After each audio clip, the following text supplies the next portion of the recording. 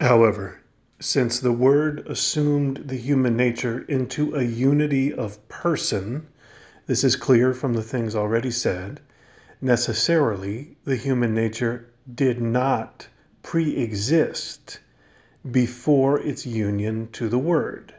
Now, if it were pre-existing, since a nature cannot pre-exist except in an individual, there would have had to be some individual of that human nature pre-existing before the union. But the individual of human nature is an hypostasis and person. Then one will be saying that the human nature to be assumed by the Word had pre-existed in some hypostasis or person. If then that nature had been assumed with the previous hypostasis or person remaining, two hypostases or persons would have remained after the union, one of the Word, the other of a man. And thus the union would not have taken place in the hypostasis or person. This is contrary to the teaching of the faith. But if that hypostasis or person in which the nature to be assumed by the Word had pre-existed were not remaining, this could not have happened without corruption, for no singular ceases to be what it is except through corruption. Thus then, would that man have had to be corrupted who pre-existed the union, and in consequence the human nature as well, which was existing in him? It was impossible then that the Word assume into a unity of person some pre-existing man. But at the same time, it would detract from the perfection of the incarnation of God's Word if something natural to man were lacking to it. But it is natural to man to be born in a human birth.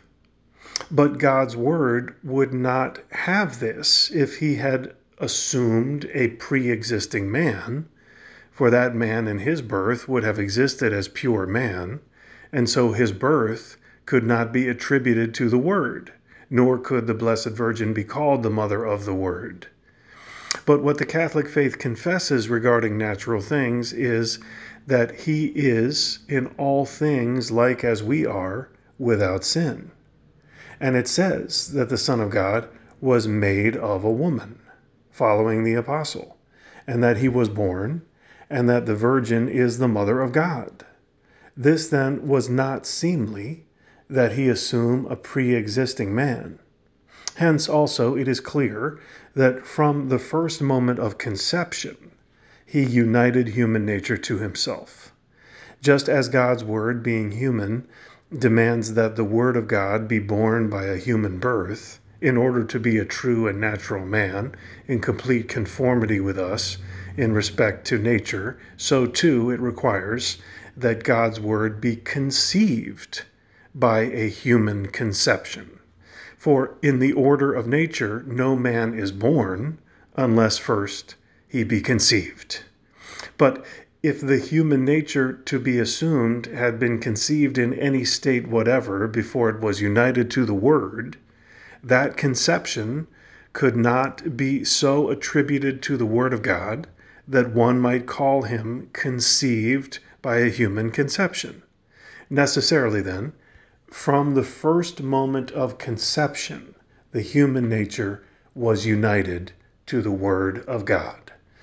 Again, the active power in human generation acts toward the completion of human nature in a determined individual. But if the Word of God had not assumed human nature from the first moment of his conception, the active power in the generation would, before the union, have ordered its action to an individual in human nature. And this is a human hypostasis or person.